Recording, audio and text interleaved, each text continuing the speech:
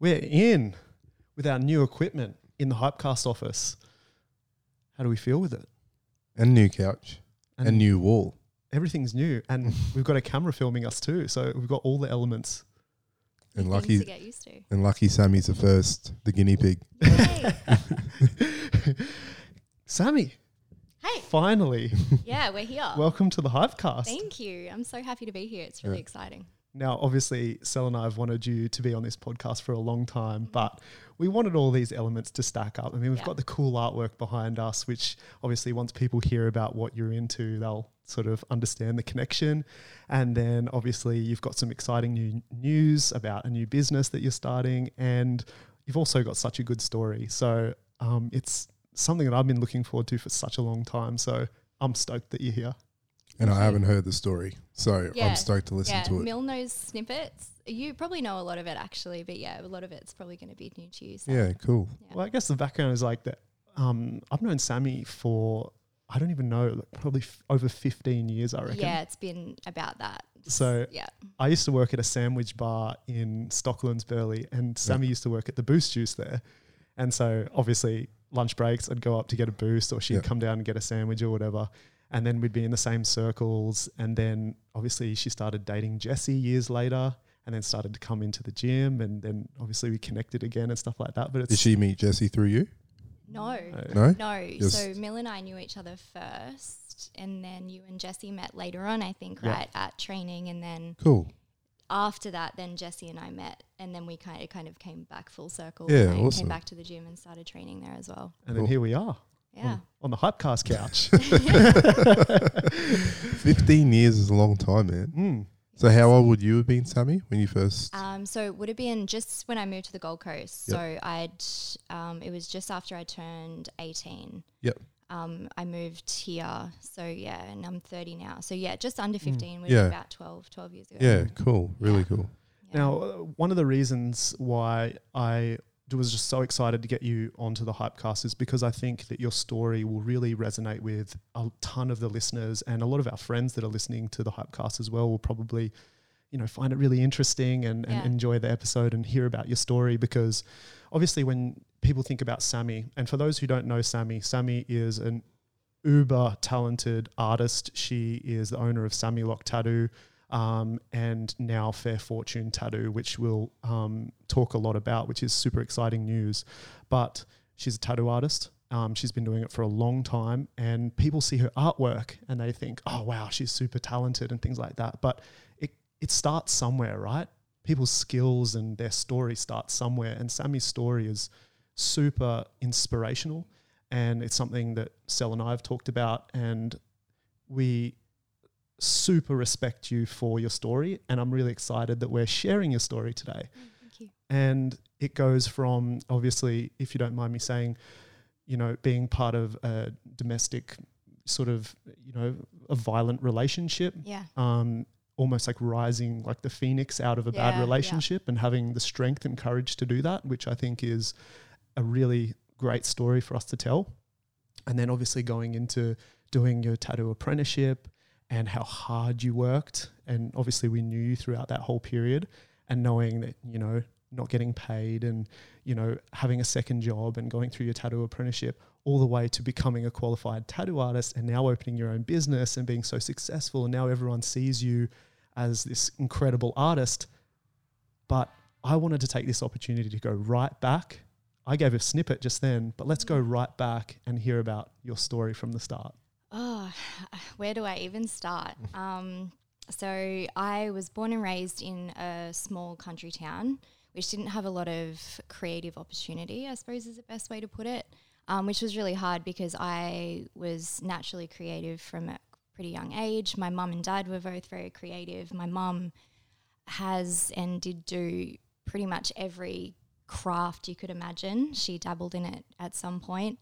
My dad also very creative and talented with, metal, and he could make anything. If he needed one thing to fit another and it didn't fit, he'd make something to meet them in the middle, like a bracket or something to make it work. So I grew up watching that from both of them, and I naturally followed that same sort of direction. But I guess it was like early on when you know, before social media was a huge thing and people could, you know, freelance and be creatives that way, it didn't really seem like you could make your own career with it. So I think I started sort of getting into that more creative aspect and towards tattooing at a good time where social media was taking off and you could, you know, really amplify your career that way. So it was really good timing. So then not having a lot of creative opportunity back in the hometown, I got to 18 and sort of felt quite stuck.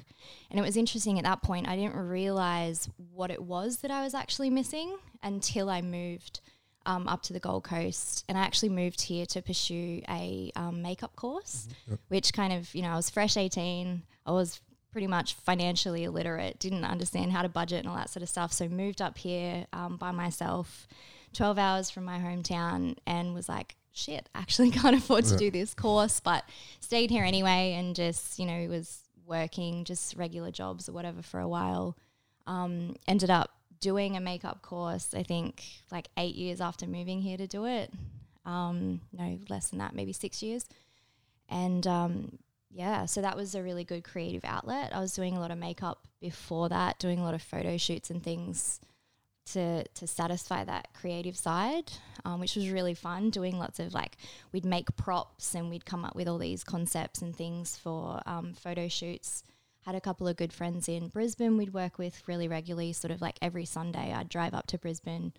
We'd do photos until like 12 o'clock that night and then I'd head back home. So yeah, that fed that creative outlet for me for a long time. Super cool photos, man. Yeah, they're kind of all cool. archived now, but I've still got them. I've encouraged you to bring them back. They're super cool. Yeah. What were the photos of mainly?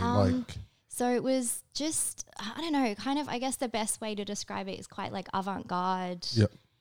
Just weird. It's like pouring goo into her mouth and like just like weird things like smoking I'll a pull cigar. up. I'll show you some of them later. They're cool. pretty cool. There was 2 photographers who I'd work with on those Sundays. Yep. And they were really, really talented guys. So I'd kind of have all these crazy like harebrained ideas through the week because I was just sitting behind a desk. I had an admin job at the time. It was driving me crazy. So I'd be sitting there just doing mind-numbing like data entry while my mind's churning over all these ideas of cool shit that I wanted to do in photos and stuff. So it was a really good way for me to keep sane on the weekends while I was just killing my brain during the week, having a job that didn't do much for me creatively. So that was really cool, really good experience. I think doing makeup also really helped me develop my art style as well. Like doing through the makeup course, we'd have to do like face charts, and the makeup side of things helped me, I think, learn, you know, what faces look like, how they're structured, where shade sits and stuff like that, which helped me learn to draw faces as well, which is, I think, was a nice little gateway to helping me develop my drawing ability. And then what was the catalyst to get you into actual tattooing? So that admin job that I had at the time, it was good. It was a stable job. It was, you know, Monday to Friday, 9 to 5. I knew what was coming in every week. So it was a solid job, but it wasn't enough because it was just killing my soul. So it was probably a good thing when that company decided to start downsizing, because if they hadn't, I probably would have just stayed there because it was stable, it was easy, and there was no risk. So it was kind of shook everything up a bit when they're like, okay, we're sort of cutting down the company quite drastically. I was admin, so I was one of the first to go. So after I found that out, I was like, I'm going to go treat myself to a tattoo. I went and got tattooed by one of my friends. And I just recently, probably a month or so before that happened, I'd started drawing a bit more.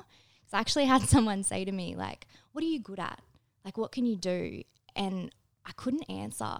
And I felt really shit that I couldn't jump back with an answer and be like, oh, here's something that I'm good at. Here's a skill that I have. And it kind of left me feeling a bit weird. And I was like, it sort of pushed me to be like, okay, I want to draw again. Yep. So I started like angry drawing, being like, I can be good at things. So I did a drawing. I think it was like a lead drawing of a model. And then from that, one of my mates at the time messaged me and was like, oh, hey, you should draw me. And I remember he and his mates were all really good at photography. So I'd seen a couple of really cool photos of him, one in particular that was like a really nice, crisp, close-up photo of him. So I was like, oh, we'll give it a go. So I drew that. And from that portrait that I did, I had another inquiry from one of my girlfriends I did the makeup course with. Her partner was doing a tattoo apprenticeship. And he messaged me and was like, do you want to do a trade? So do an art trade. He offered to do a painting for me and I would do a portrait for him. So I ended up doing a portrait of Henry Rollins, which was a really fun one. Yep. And after that, it kind of just kept going. I had another friend of mine who's a tattooer back from my hometown, said the same thing, like we'll do an art trade. So I just sort of kept drawing. And so that was that month before. So right before I lost that job, the ball was rolling with my drawing again because I sort of neglected it for a long time. And then, when I went to get tattooed by my mate, he's like, oh, I told him about how I'd lost my job. And he was like, well, I see you've been drawing. Like, why don't you try and get a tattoo apprenticeship? And he said it like it was just like, obviously that's what I should do. But for me, it hadn't clicked that was a possibility because it felt so like too good to be true, I guess. It was like, oh, I can't do that. Like that's a pipe dream. It's not going to happen. You can't make a livable career out of it, even though obviously you could because he was there doing it while he was saying that to me. So, I sort of went home thinking like, shit, maybe I could actually do this. So I was still just lost that job, so I hadn't yet found another one because I was originally like, okay, I've got a makeup diploma. I need to use that and was applying for makeup jobs and things. And I was still freelancing, doing weddings and stuff like that. So I could survive, but it wasn't like a solid, anything guaranteed. So I started being, a bit more serious about trying to get a portfolio together and different types of art and things like that. And in the meantime, I did a drawing of a girl she was from Canada, but her husband's from Brisbane. And they were really heavy in the tattoo scene. So I did this portrait of her and she shared it and was like, kind of gave a call out to Gold Coast, Brisbane and was like, someone give this girl an apprenticeship. Mm-hmm. And someone that she knew commented on it and was like, oh, we're actually looking for someone, tell her to call us. So I did. I went in and met with the guy a week later and he was like, yep, I'll give you a shot.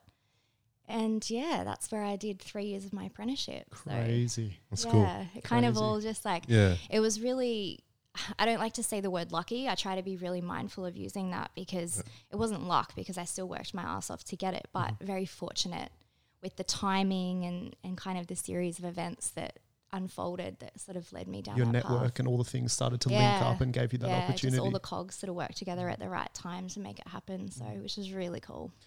And now, this is something that, Sel and I have spoken about before is like your tattoo apprenticeship wasn't an easy ride. I mean, no, it never is. 3 years not paid?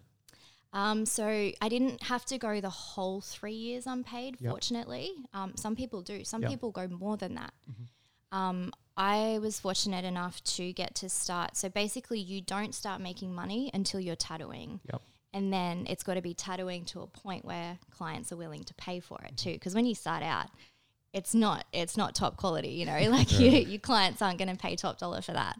So I think I probably was given the green light to tattoo maybe 6 months in or so, really? Which is pretty good. Yeah, wow. Yeah, so I was lucky enough to get to do it fairly early on. Yep. Some people aren't even allowed to pick up a machine for like 4 years, Wow. which I just don't know. That would be so tough. Were you making like a livable wage after that 6 months? From tattooing alone? Nah, maybe like $100 a week. Yeah. So this is what I'm talking about. Is it's like it took you 6 months to get paid anything to begin with, and then you were on $100 a week, and you had a second job. Second and third job. Yeah. Tell us a bit about that. So at the tattoo shop, I was working Tuesday through to Saturday. Yep. So it would be 9 a.m. until whenever the last person left. So usually about, it could vary a lot, but either, around 5 p.m., sometimes 10, just depending who was there still. So I was doing those days, and then I was popping right next door to Rattlesnake, where I was bartending Friday and Saturday night. What was Rattlesnake called back then? It was still Rattlesnake. It was then. still It was then? after it had swapped over from Neverland. Very cool. So that was every Friday, Saturday night for maybe 2 years, I think. And then I also went back to Boost Juice at Stockland. Sundays, Mondays. Crazy. So I was doing those full days. So that was, probably doing those 7 days for a year, maybe just over. Yep. And then I dropped back to continue to do Rattlesnake on the weekends for another, for 2 years. I obviously knew Sammy at this stage, and you were going out with Jessie at this stage. Yep. And I could just see that she was just cooked, man. It Like, was so tough. you can't work 18 hours a day more. And well, that's what they were. The Fridays. So my, through the week would be 9 till 5, let's say. But then every single Friday was 9 a.m. Friday all the way through. I'd just stay there because the shop was literally next door to Rattlesnake. So I'd just finish work and I'd stay. I'd have maybe an hour downtime in between. I'd lock up the tattoo shop. I'd go straight next door and I'd bartend there until 3 or 4 a.m. Drive home, sleep for a few hours, get back up and be back at the shop by 9 again the next day. And then again, not get home until 3 or 4. I love this part. It was This really is your story. hard. This is your story now. So when people say, in the future, you've got your tattoo studio open and you're doing murals like the one you did at the front of Hype for Us, and you're doing these incredible pieces of art that we've got hanging on our walls, that's your story. It's just like, I didn't just wake up and I was good at doing this. It's like, this was my hustle. This was my grind. Yeah. Like I worked 18 hours a day for 3 years minimum. Then you became qualified as a tattoo artist, and then your journey starts again. Absolutely. It's just like, and like it was hard. It was so tough. And I think about it now and I'm like, I couldn't go back and do that. Of course I could. If I had to, I could, because at that point I had the mental capacity to do it because there was no other option. Yeah. So I had to do it. I didn't want to spend 6 months in an apprenticeship not getting paid only to then give up and waste that 6 months. Yeah. Like, fuck that. It had to just keep going. So as hard as it was, it makes me appreciate a lot more now. Definitely. And also, I don't think anyone would do a tattoo apprenticeship going, I'm going to do this for, call it 3 years, and then I'm going to be a millionaire. I don't think anyone's doing it just going for money purposes. Yeah. Clearly, it has to be a lot of love for the craft and the art that you're doing. If not, it wouldn't be sustainable. Yeah, I think that's why they're so tough as well, because the tattoo industry is a very protected industry. Anyone that's in it is very protective over the craft and the art, because there's a lot to learn and you have to put your heart and soul into it for it to pay off for you. So I think they keep it difficult to weed out the wannabes, because it's a very desirable career. It's got a bit of a rock star status about it, which kind of sucks, but it's just the way it is. So there's a lot of, I think, people that are like, yeah, this will be sick. I'll be a tattooer and it'll be rad or whatever. So it's got to be hard. So you're only going to get through it if you really, really want it. And there are a lot of people who get halfway and don't make it, which, it's if they want it bad enough, you got to make the sacrifices. So yeah. And obviously, like throughout your, apprenticeship and prior to your apprenticeship, I brought up the fact that you have been part of some difficult relationships. And I don't know how far you're willing to go into talking about that. But I know that a lot of people would probably appreciate you talking about it. So that's probably one of the reasons I think it felt so unattainable for me to be a tattooer as well, was because my ex-partner was a tattooer. And it was not a functional relationship. It was just toxic on both sides. Like, we just didn't work well together at all. So I always felt it was sort of his thing. I couldn't intrude on that. And even though I had loved it and I loved the idea of it and stuff, I just felt like it wasn't my territory and I had no right to sort of go towards that. And then after we split up, it was quite a while, maybe a year or so after that, my mate actually said to me, oh, you should try for an apprenticeship. And I think it had been just long enough. And then when he said that to me, I was like, it kind of flicked a switch in my head where I was like, oh, it's not only his. He's not the only one that can access this industry. Like, I'm allowed to go for it as well. So, but I think going through that bad relationship again is like same as the hard work you have to put in early on. Like it you have to go through that shitstorm to appreciate what's the good side of it. You know, it taught me a lot of lessons, and I think that's why like Jessie and I have such a solid relationship, because I learned so much from the shit one to be like, oh, okay, got to appreciate what's good. And I think again, it just comes down to it's part of your journey. You're a really strong human now. And it all comes from obviously dealing with a lot of hardships and difficult situations and finding your way out of them. A lot of people can't find their way out of a lot of hard situations, or they don't have the support, or, you know, they just don't have that, I guess we call it luck, but it's not really luck. It's working your way out of it and finding the support from others. Like, what was it that gave you sort of the, I guess, confidence or motivation or encouragement to change your mindset, get yourself out of that situation and become a stronger human? So I remember a very distinct moment, and I know we've talked about this a bit, Mil, where I was actually watching a documentary at the time called What the Bleep. I don't know if you've heard of it or seen it. It's a really interesting watch. Yeah. So it talks a lot about, it's sort of like quantum mechanics and quantum physics and things like that, but it also talks about neural pathways. And I remember there was just so much anxiety and so much anger and just bad habits in this relationship that I had. And I think it was on both sides. You know, we were really bad for each other. It wasn't just me, it wasn't just him, it was a combination of the two.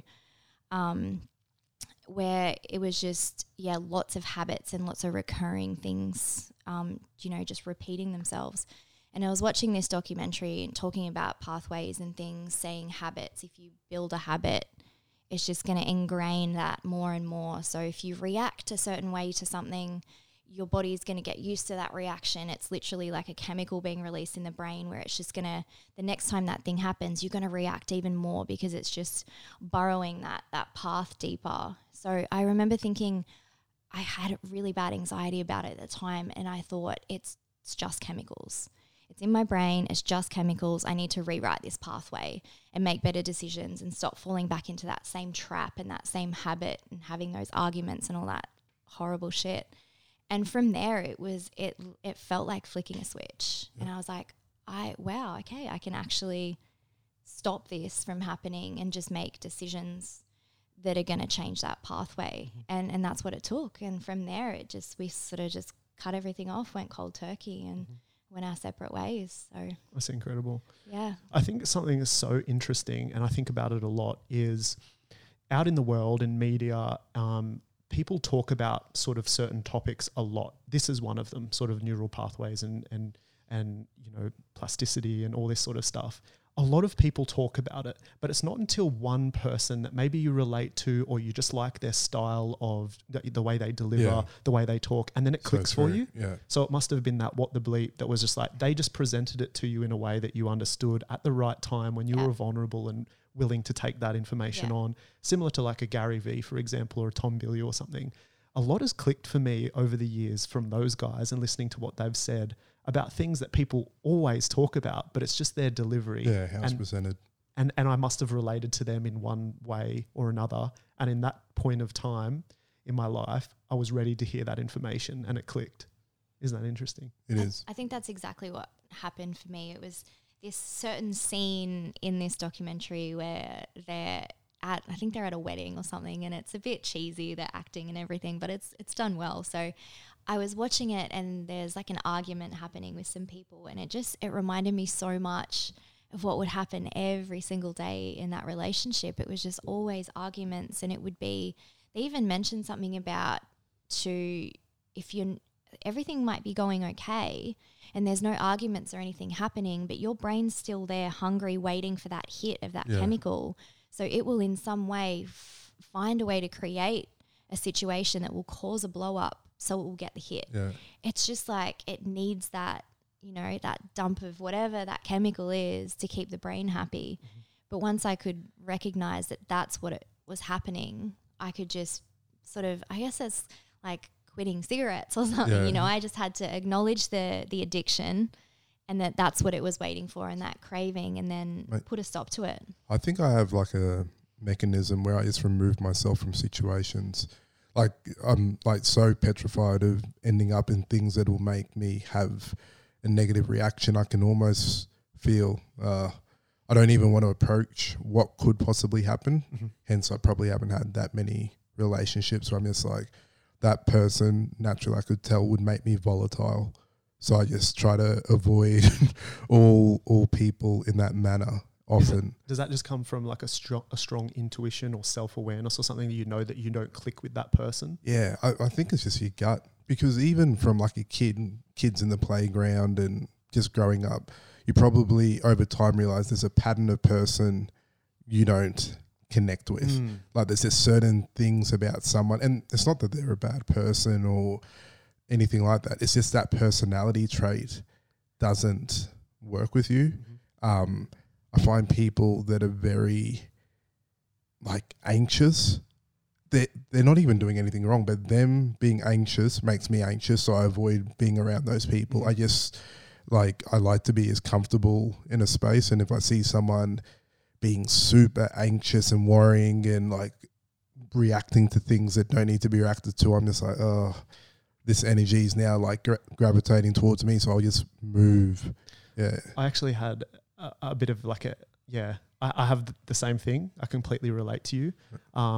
And I had this, it sounds so bad, I can't believe I'm even saying it, but I had this like analogy where Hall and I would be talking about it, and it was almost like I was a barking dog when I saw someone that was experiencing a lot of anxiety, exactly how you were saying. It was just like, I'm a dog that just like barks at them. Like I don't want to be around them as well. Yeah. But it's just like, for you, Sammy, like I know that you've suffered with a lot of anxiety, in your past as well. How is that something that you've been able to sort of take control of and sort of like work with as you sort of progress through life and career? So it kind of always comes back to that, just that moment, watching that documentary, watching that scene where it was like a penny dropping. Like I can almost visualize it.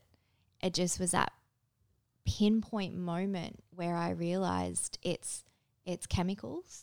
If I acknowledge it as that and don't attach emotion to it, it helped me like separate myself a lot and be like, okay, it's not who I am at the moment. It's just something I'm experiencing for this moment. So if even now, like all these years later, like Jesse knows this story. If I'm at home and I'm feeling really anxious, or even if he might be, we'll just say to each other, it's just chemicals. It's just chemicals. Write it out. And that's your kind little of safe word. It comforts both of us because we're like, oh, okay, yeah. Like it reminds us to detach from the emotion and just, even if, you're not instantly going to feel better, but you can sit with it for that moment and just be like, cool, we just got to write it out. It's just chemicals. It doesn't define us. It's just this little thing that's happening at the moment and it'll be over in a minute. And I think that has really helped to rewrite those like neural pathways. So instead of like just bulldozing through that same path and going deeper and just ingraining it more and more, it's sort of taking a step back and just sidestepping to another path that's different and much more productive. How did you approach obviously the issue with your partner? Did you just approach it head on, or do you approach like an issue like that head on where you just say Now? Then and now? Then absolutely not. No. It would have been, I didn't even know, it would have just been a huge collision and there was no communication. But now definitely it's more of a, Jesse and I sort of discuss things in that sort of way a lot, where we break it down and try to take emotion out of it, and it works a lot better. Let's give some love to Jesse because we're talking about this Jesse character, but for everyone who knows Jesse is our business partner in Combat Training Center and just a good friend for a long time. And we'll get him on the podcast one day as well. One thing that you said, I loved how you kind of had that safe word or that comfort word, how you just sort of said, it's just chemicals. I think that's really important. I think a lot of people could probably use that advice and take that tool that you've just given and use it in their lives when they're feeling a bit of anxiety or experiencing some anxiety, just saying, hey, it's just chemicals. The one other thing that you spoke about, which I loved, was talking about sort of having a little bit of an out-of-body experience, or maybe like detaching yourself from your own body and looking back into your body and saying, or looking back at yourself and saying like, are these emotions and reactions and feelings warranted? Do I need to have them? And sort of like removing yourself from your emotions and thinking back as to why you're having them, and maybe sort of like rewiring your thought process. Something that I used to say all the time. So my sort of comfort words were, I'll never get anxious or stressed about anything I can't control, but I will, do everything I can with everything that I can control. And I think that was a lot of comfort for me, because if something wrong happened and it was just completely out of my control, I wouldn't allow myself to feel emotional about it or anxious about it or anything like that, because it's out of my control. So I'm in control of that. So that was always my sort of comfort sort of process, I guess. And I've used it since then. So I don't feel like I get anxious. But there is something that I've been thinking about recently. I don't feel anxious outwardly, but I wonder if your body feels anxious, like your nerves and all those sorts of things. And maybe it's a different reaction for different people.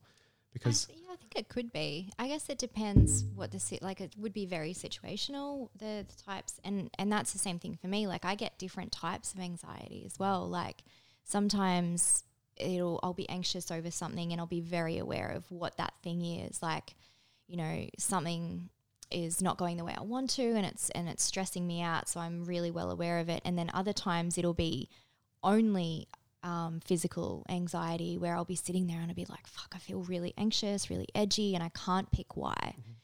Mm-hmm. But I think the method is the same thing for either type of anxiety, is just chemicals.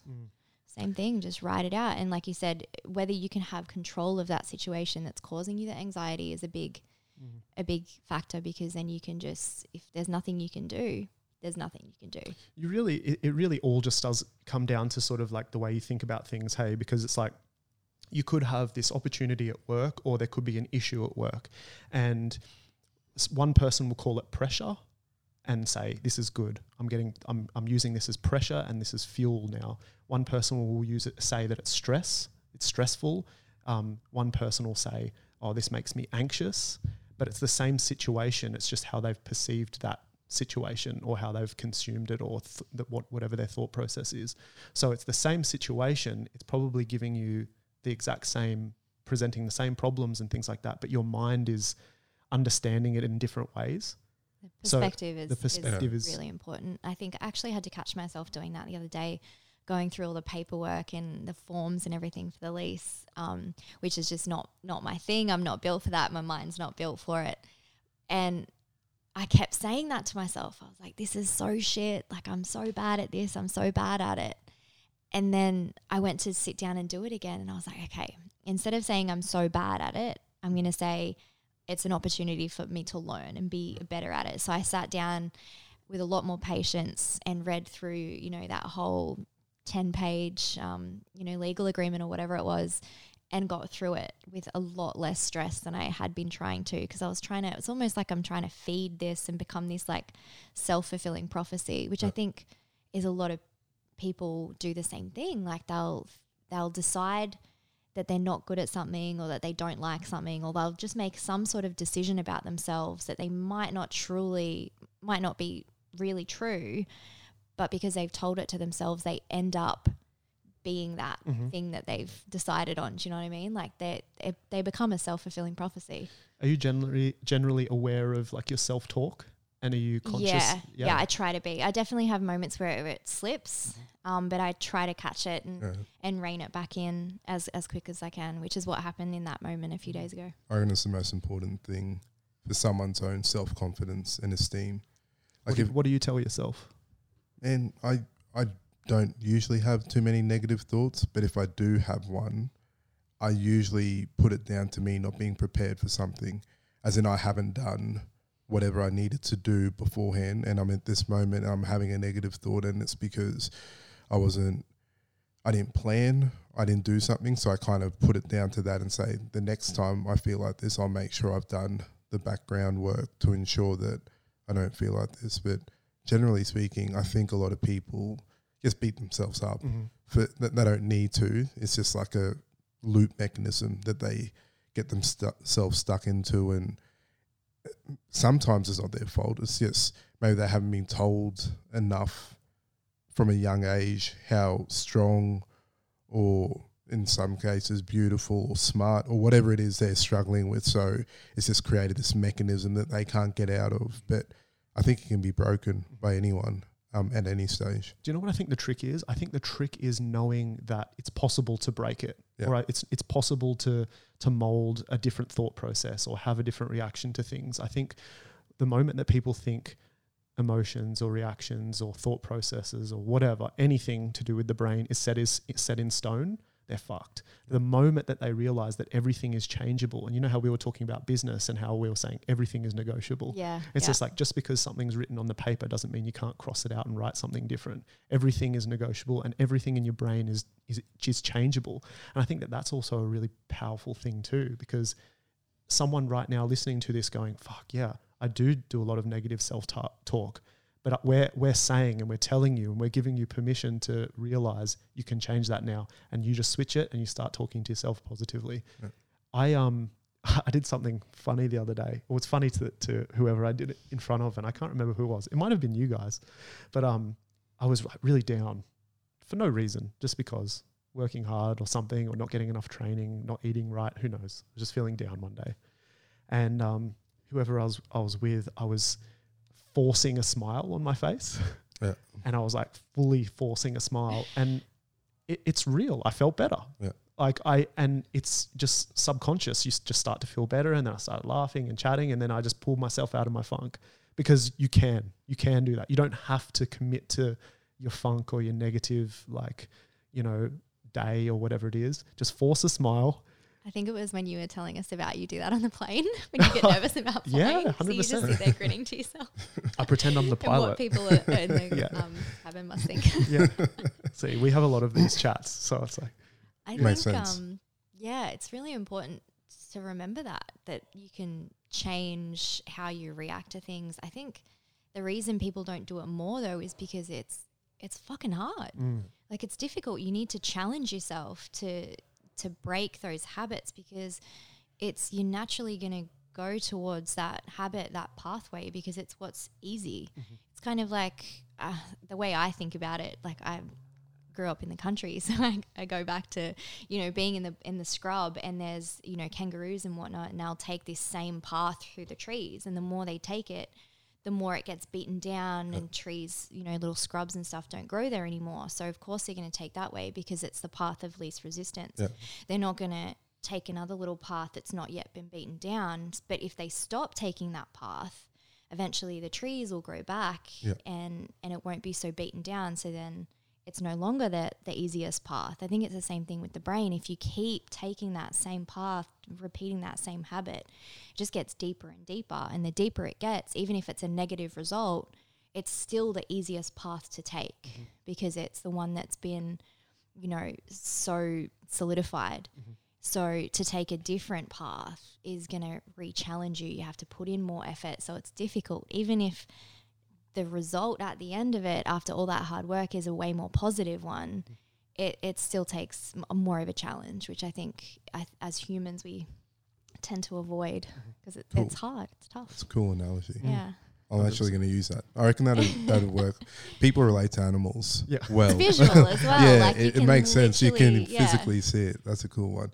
Just to change tax a bit, because I know the last podcast me and Mil did was almost around all the injustice per se going on in the world right now with the Black Lives Matter movement. Everyone's fully aware of that type of stuff. But just obviously I see you at the gym a lot. And for those that don't know and just listening the first time, our gym's a combat gym. So it's a martial arts gym, which would be heavily dominated by males.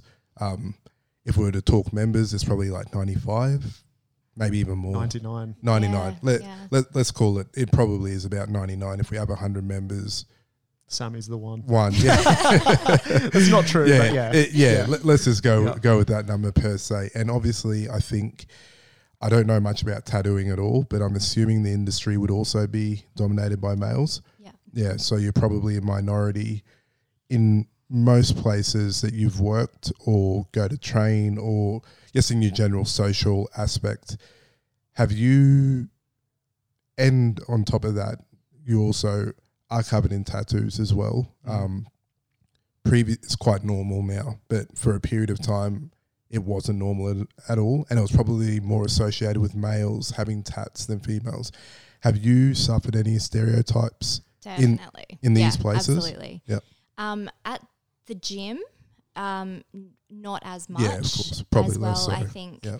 I've been really fortunate to be the gyms that I have been in have been really respectful. Cool. I have never really had to deal with anyone. I think partly just because of the environment that I was in. Yep. Also though, because it's not a positive thing, but I think going in, I was already dating Jessie when I started training. Yep. So everyone, it was sort of like, I didn't go in as a new student. I went in as Jessie's girlfriend. Yep. So it's, people were mindful of that and no one was going to be super nasty or creepy or anything like that while he was right there. Yep.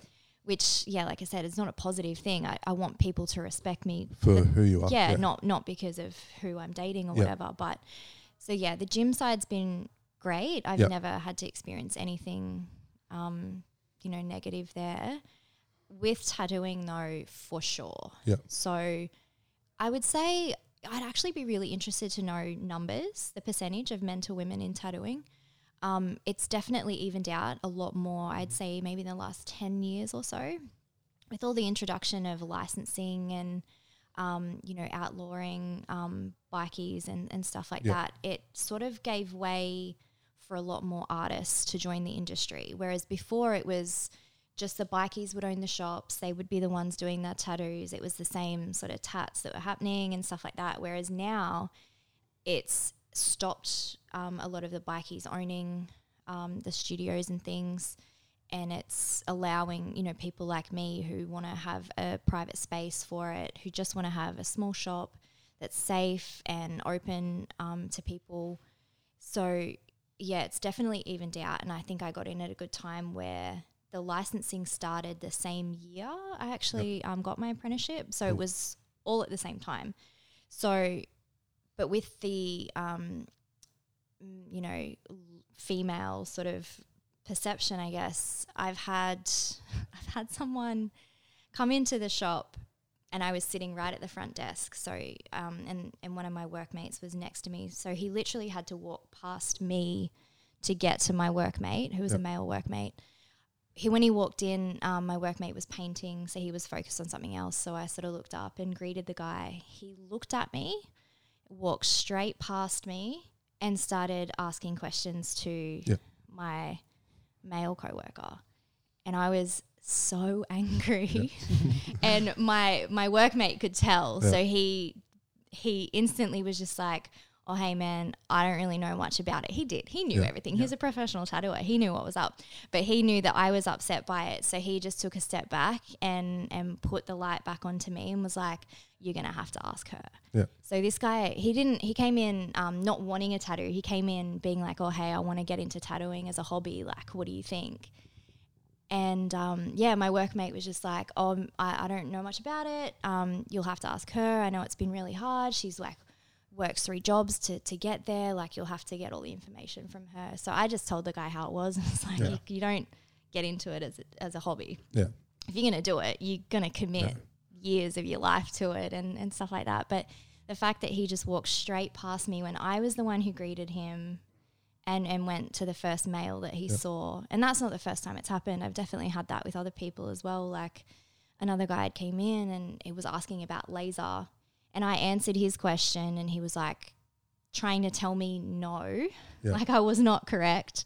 And one of my other workmates, a different guy, was up the back and he could sort of hear what was going on and he sort of yelled out to back me up and was like, no, that, what she's saying is right. And then the guy just flipped and was like, oh, okay, yeah, you reckon? Like that's what I should do. But speaking to him when he was all the way down the back, just repeating exactly what I just said. A few other moments where people have, come in, I've been at the front counter or whatever, and they'd be like, oh, I want to get a tattoo. Is there like a tattooer here I can talk to? Like, yeah, hey, I'm here. Just sort of assuming that the receptionist or whatever, which I guess is like kind of an easy mistake to make, but definitely a bad habit that people have and something that I've probably done before, which I'm really trying to make a conscious effort to not do. Yeah, it's definitely in everything. Yeah. It's not... male, female, black, white, people draw stereotypes. Yeah, absolutely. Doesn't matter what you do. I think I'm hopeful at the moment the light is just being shone on black people, and I'm a black person, so I get hit up a lot about it. But then I don't know whether it's transferring to people thinking about other people. Has to, definitely. I would hope so. Definitely has to. Because I think about it Yep. all the time, and even though the light's being shone on me or people of my colour and stuff like that, I think, man, I personally don't think I've had it bad at all. But then I think, man, females have had it super rough. And then I think about people with disability have had it like this. And I think about, there's just so many different, I guess, walks of life that have had their own issues. It's often not talked about. I think females have had like a period where there'd been like a movement, and then people are just being like, oh, almost like they had their moment of their movement, and they've got International Women's Day. What more do they want? Kind of like just like leave it at that. But it's still the same stuff still occurs today with a lot of things that I'm hoping gets better. I think it's Definitely. same as all the issues going on right now. It's just like such a deep, historical, deep woven issue that is unwinding itself over time, but it's going to take a long time. Women a long time ago were positioned as one thing and males were positioned as another, and we've come a long way since that time. But I think similar to what we were talking about, Sel, I love the people who just remove themselves from that whole issue. So same with Sammy. It's just like, she's not becoming a victim. She's not, positioning herself as a victim in any way. She's gone out there. She's earned her keep. She's done her apprenticeship. She's spent her time being a tattoo artist, and now she's opening her own shop and she's doing her own thing. She's built her audience. She's built her social media. She's built her following.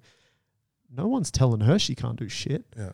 The only person that would tell her she can't do anything is herself. So that's why I love having these chats with obviously people like you, because you're not falling into that victim mentality, whether you're whatever you are, you know what I mean? Male, female, black, white, whatever color, it doesn't matter. We're all the same. We all have the same.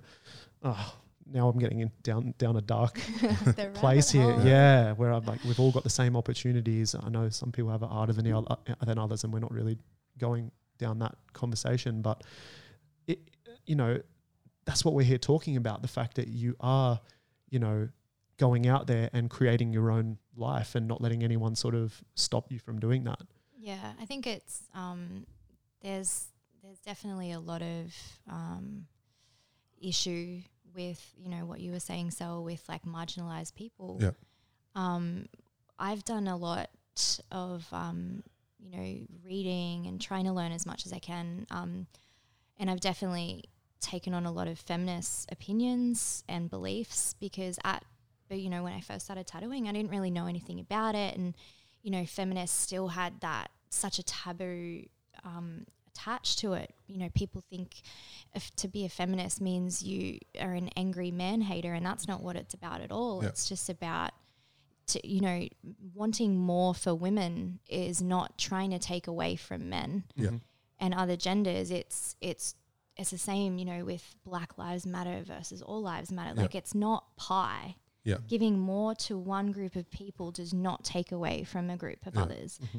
And it's such an issue with so many things. We had, I've been really proud to be part of a charity called Not Just a Girl, which is organised by a group of female tattooers. And we did 2 of those, which were flash days. So basically we had a bunch of female tattooers all get together in one studio. So we've done it 2 years in a row. First year was 2 locations. I think it was Sydney and Brisbane. And then we did another one, which was Sydney, Brisbane and Melbourne. So all these amazing female tattooers came together, dedicated so much time to organising the event, setting everything up, and then spent the whole day tattooing. It's like 12 hours a day of tattooing, where the customers pay for the tattoos, but then everything we make gets donated.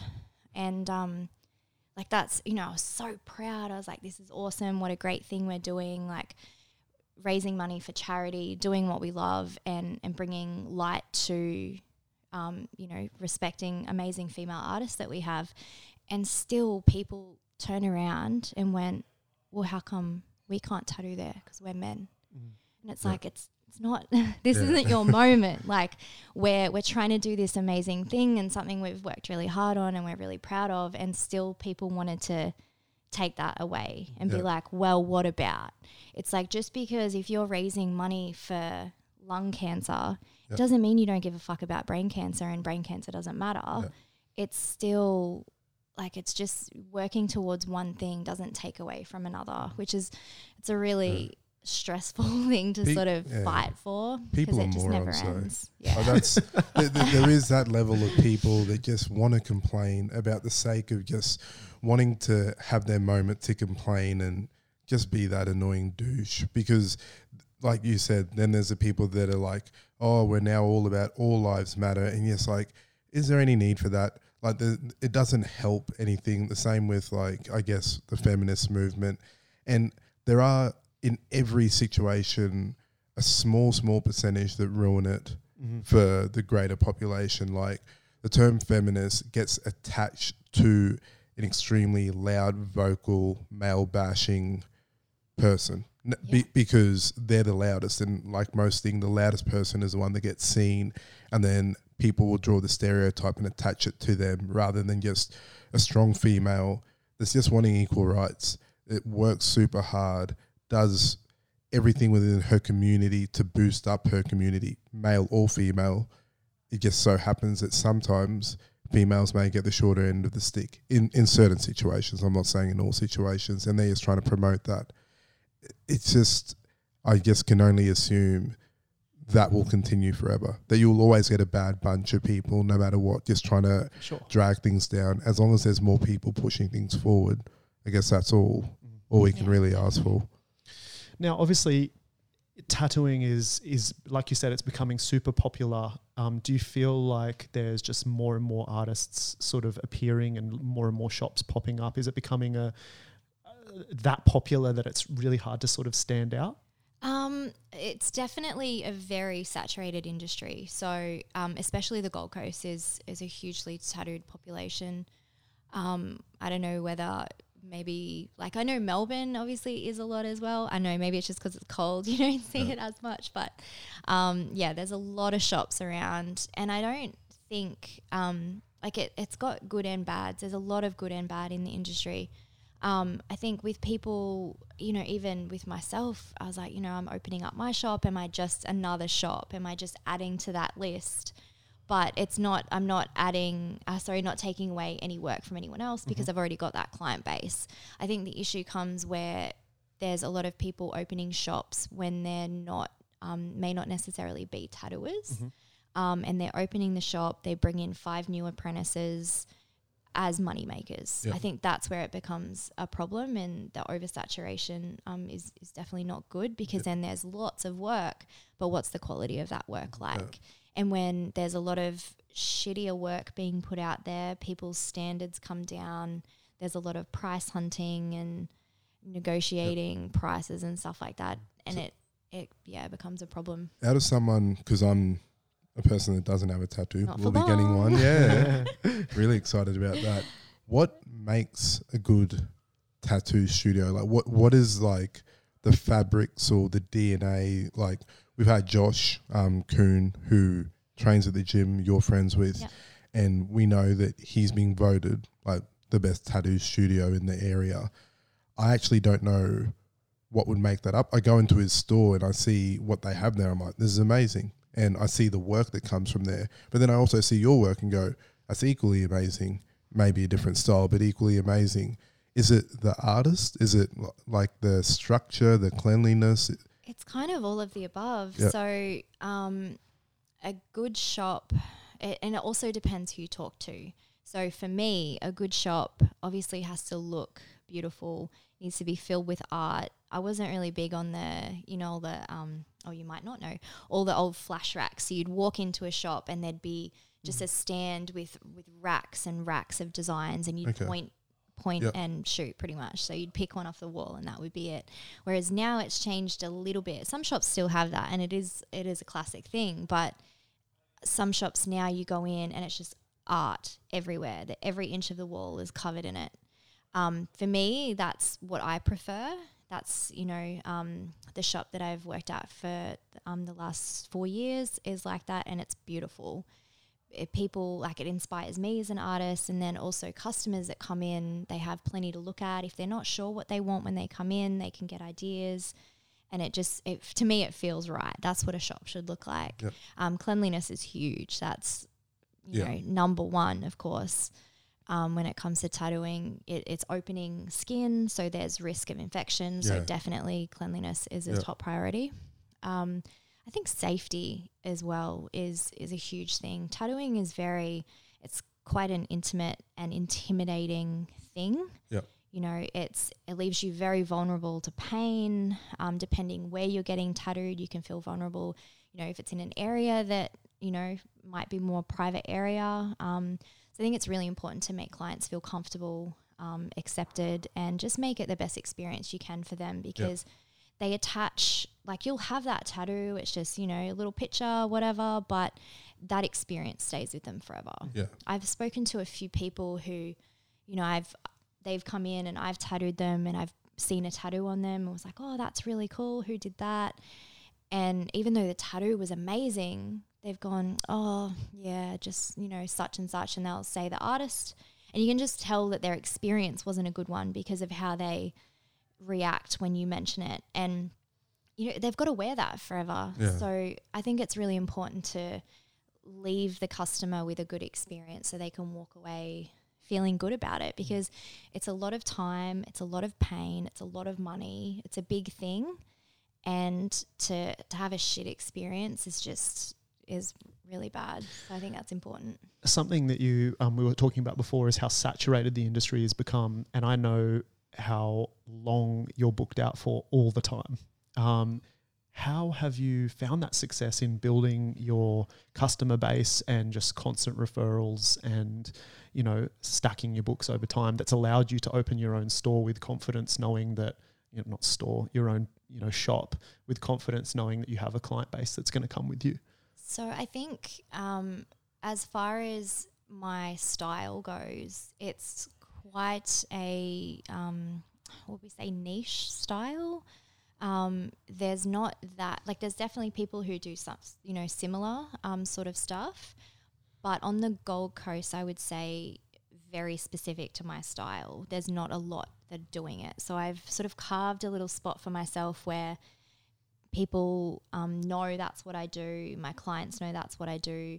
They recommend their friends. It's a lot of word of mouth. And social media is huge for me to be able to do that. It wasn't always like that. Say, 15 years ago, maybe a little bit more, you'd have to, before the rise of socials, you would, if you wanted to see a tattoo artist's work, you'd have to drive to the shop they worked at and flip through a photo album.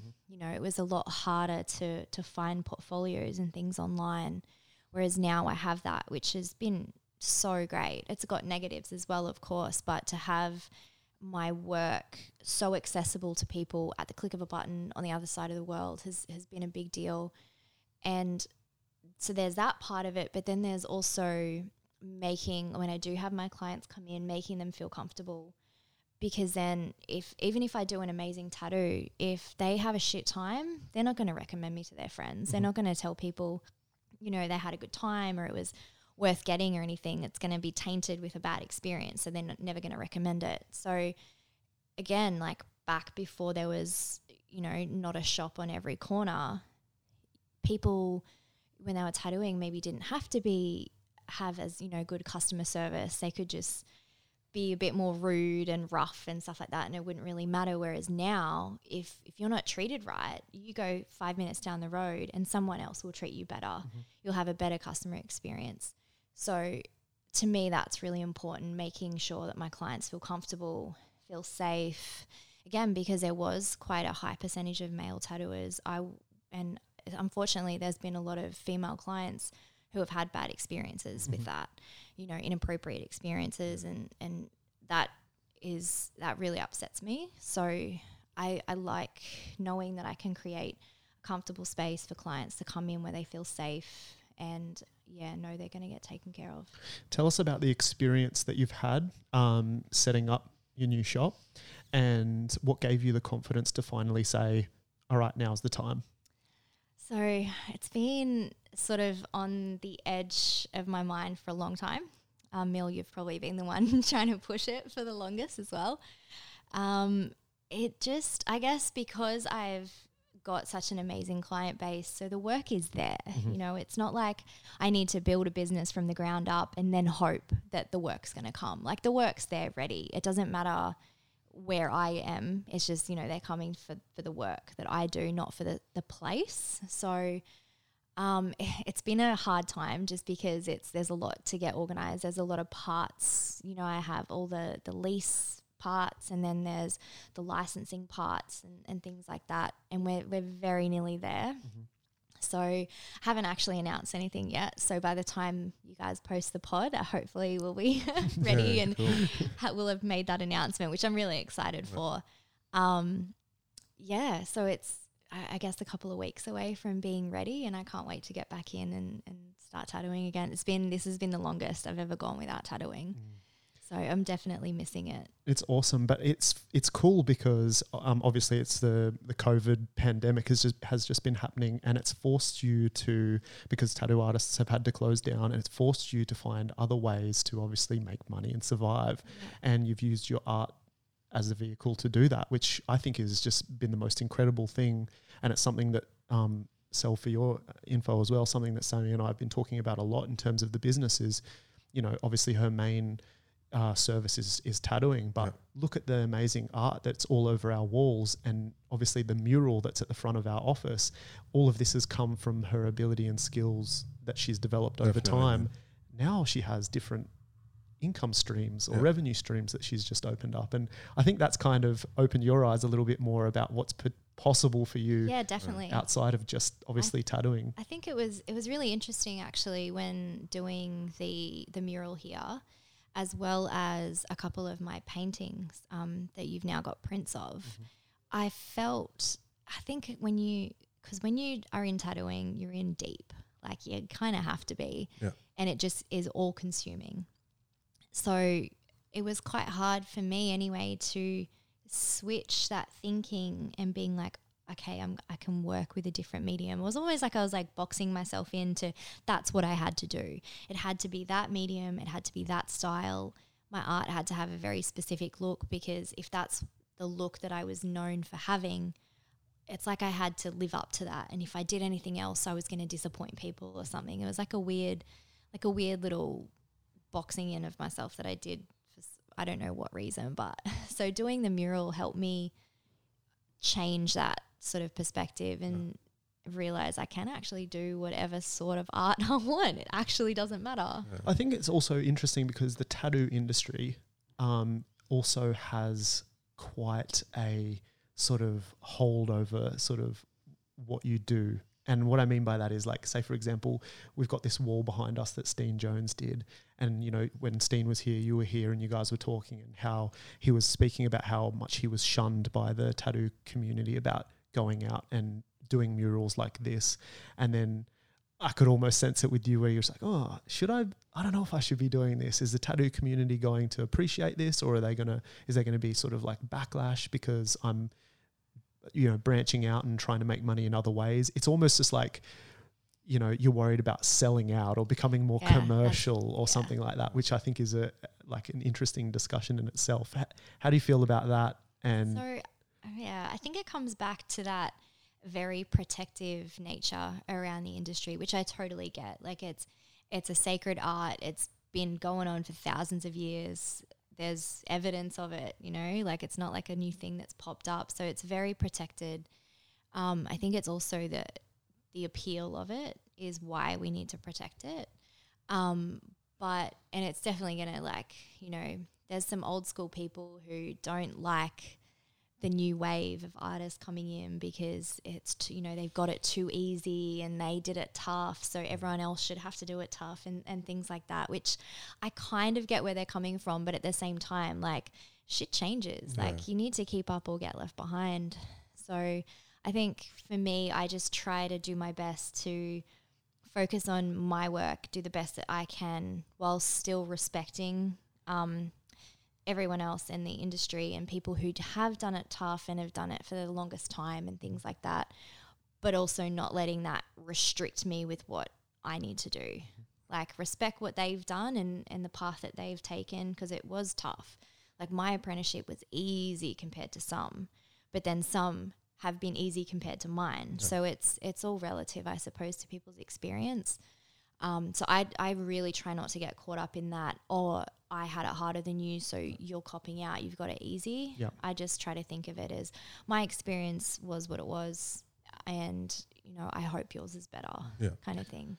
One last thing I wanted to chat to you about was your experience in martial arts. You're a coach at Combat Training Center. You've been doing jiu-jitsu for, I think we worked out, like 6 years or something, which is a long time to do anything. So obviously super skilled athlete. And as we said, probably 1% of our population at the gym is males. How have you felt tell us about your experience in martial arts to begin with, and the fact that it is male dominated and that you do have to train your skill with other males. How has that been? And because I'd love to get obviously more women involved in the sport. Me too. Yeah. I sort of thought about that very briefly the other day. Someone, you know, we were training, doing the new timetable and whatnot. And as people leave, I'm kind of just like, see you, bro. Like, see you, brah. Like, and sometimes I catch myself doing it because I'm so used to it. Like, to me, it's just like whatever. But I don't know how often other people are used to being addressed like that. Yeah. I don't really notice that. You know, if I'm the only girl in the class or whatever, I don't really notice it, to be honest. And I guess I feel like I get treated the same as everyone else in the gym, besides maybe people going a little bit lighter when they roll with me because I'm literally half their size. Yeah. But besides that, it's not been, I don't know, there's not really been any moments that I can pinpoint that have made me feel like there's been any gender barrier. Do you remember back at the very start, going into, a jiu-jitsu gym for the first time, how you felt? Yeah, it was pretty, it kind of just felt pretty chill. Mm-hmm. Yeah. I think because Jesse was already training and I'd gone into the gym and whether I was waiting for him to finish training or just sat and watched or whatever. So I had been exposed to it. So it wasn't like the first time I went in to train was the first time I'd ever been in a gym. I'd already been there. I knew most of the people. So it was a very, it didn't feel like I jumped right in the deep end. You know what I mean? Like, it sort of felt like I'd been adjusting to that water for quite a while. I do remember, though, at the exact moment I decided to start training, Jesse had been trying to sort of push me towards it for a while, and not heavily. Like, he wasn't like, come on, you have to do it. He was just like, oh, what do you reckon? Like, would you give it a go? And I was, nah, not really. Like, it's a full contact sport. That's not really my thing. And then we went to Japan and we were at Abe's gym training at ASCC, or he was, sorry. And there was a girl there, Ella, and she was from the UK and she'd gone over to Abe's. She was training there because she had a fight, I think, that week. So at the end of that week, she had a fight. And she was maybe 50 kilos and she was a purple belt. And I just remember seeing her put her gi on, walk on the mat, and just fucking blitz people. And I remember thinking, how cool is that? She's this tiny human and she just destroyed everyone. Yeah. And I was like, oh my God, I want to do this. This is amazing. And we came back and I did my first class. I think the day we got home, we got off the flight at 6 o'clock in the morning and we went to training at 6 p.m. and I loved it from there. And that's dope. Yeah. Do you think that other females should get into it? Yeah, absolutely. I guess it's pretty full on. There's going to be some people where it's too much close personal space or whatever. But I also used to think that. I used to be like, nah, that's not for me. If you had told me 10 years ago that I'd be this deep into it, I would have laughed. There's no way I would have thought it. But I think it's the problem solving element, particularly obviously with jiu-jitsu. The technical side of things and trying to figure your way out of a difficult spot is really satisfying. And doing something that you couldn't do a few months ago is one of the best feelings. Yeah. So failing at something again and again and again and then getting it right, there's not a lot of things that feel better than that. couldn't agree more. I definitely think that aspect of fulfillment is probably a thing that people don't realize is there. And to be honest, it's probably not as appealing to a female thinking I could be underneath a 110 kilo male that's just sweating all over me. Like, it happens on the road. Yeah, exactly. Like, there's no point like sugarcoating that. It doesn't appear maybe as appealing as what it actually is when you go there and enjoy it. So yeah, it's cool to get that perspective, because I definitely know there's a lot of females that would probably be thinking about it and just being like, nah, should I? Nah. And then, it's really, it's quite an intimidating thing as well. Like, we, you know, obviously we're all so heavily involved in the gym, so I'm so used to being there. Like, I'm there every single day and just kind of hang out a lot of the time as well. But for other people coming in, that shit's scary. Like, that's really nerve-wracking. I remember when I went to Melbourne and I went and trained there, like, I'd still, you know, I'm so heavily involved in the gym here and I'm so used to it, but going into another gym, I was terrified. Even though I already knew all about it, I already knew how it works and all that sort of stuff. And it kind of took me back to thinking, wow, it is actually really intimidating. And I think I don't give that a lot of thought because I was so comfortable when I first started.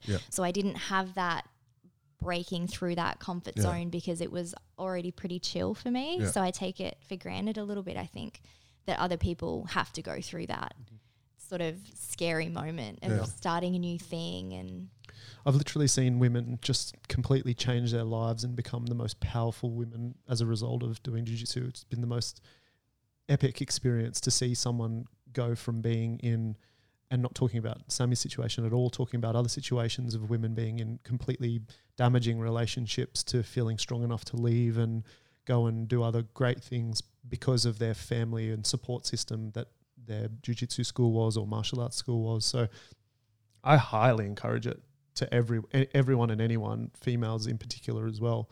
It's awesome obviously to have Sammy there and be a coach and stuff like that. So if there's any females out there on the Gold Coast considering coming to do it, come chat to Sammy. Yeah. Sammy, we could talk for hours, but this needs to come to an end every good thing needs to come to an end at some stage.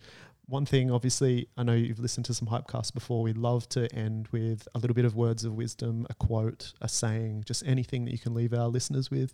Do you have anything? Ooh, there's so many to choose from. So one thing, and this applies to me in so many ways, I'm sure everyone could apply it to their life.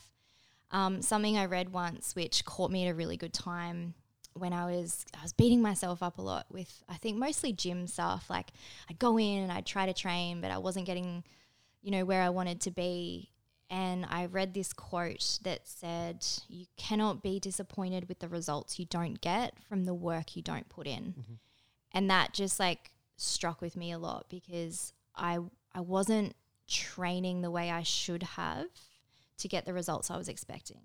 So I was expecting to improve my jiu-jitsu so much, or, you know, get results with a certain body composition, but I wasn't putting in the work to get there. So when I caught myself being disappointed for that, I had to stop and think, am I doing all of the things I need to get that result? And if I'm not, I have no right to be disappointed. And I think it can be the same principle with everything in life. So for me, with training, with tattooing, with, you know, personal development, whatever it is, if you're not putting in the work it's going to take to get to that point, then you can't be sad when you don't reach that point. That's dope. I think we can resonate with that. Yeah, all of us can resonate with that. Well, we're super, super excited to see you open your studio. And we will post about it and make sure everyone in our network obviously knows about it. And just wish you all the best. And thanks so much. Have another chat sometime in the future. Yeah, for sure. Awesome. See you at the gym. Thanks, guys. Yeah.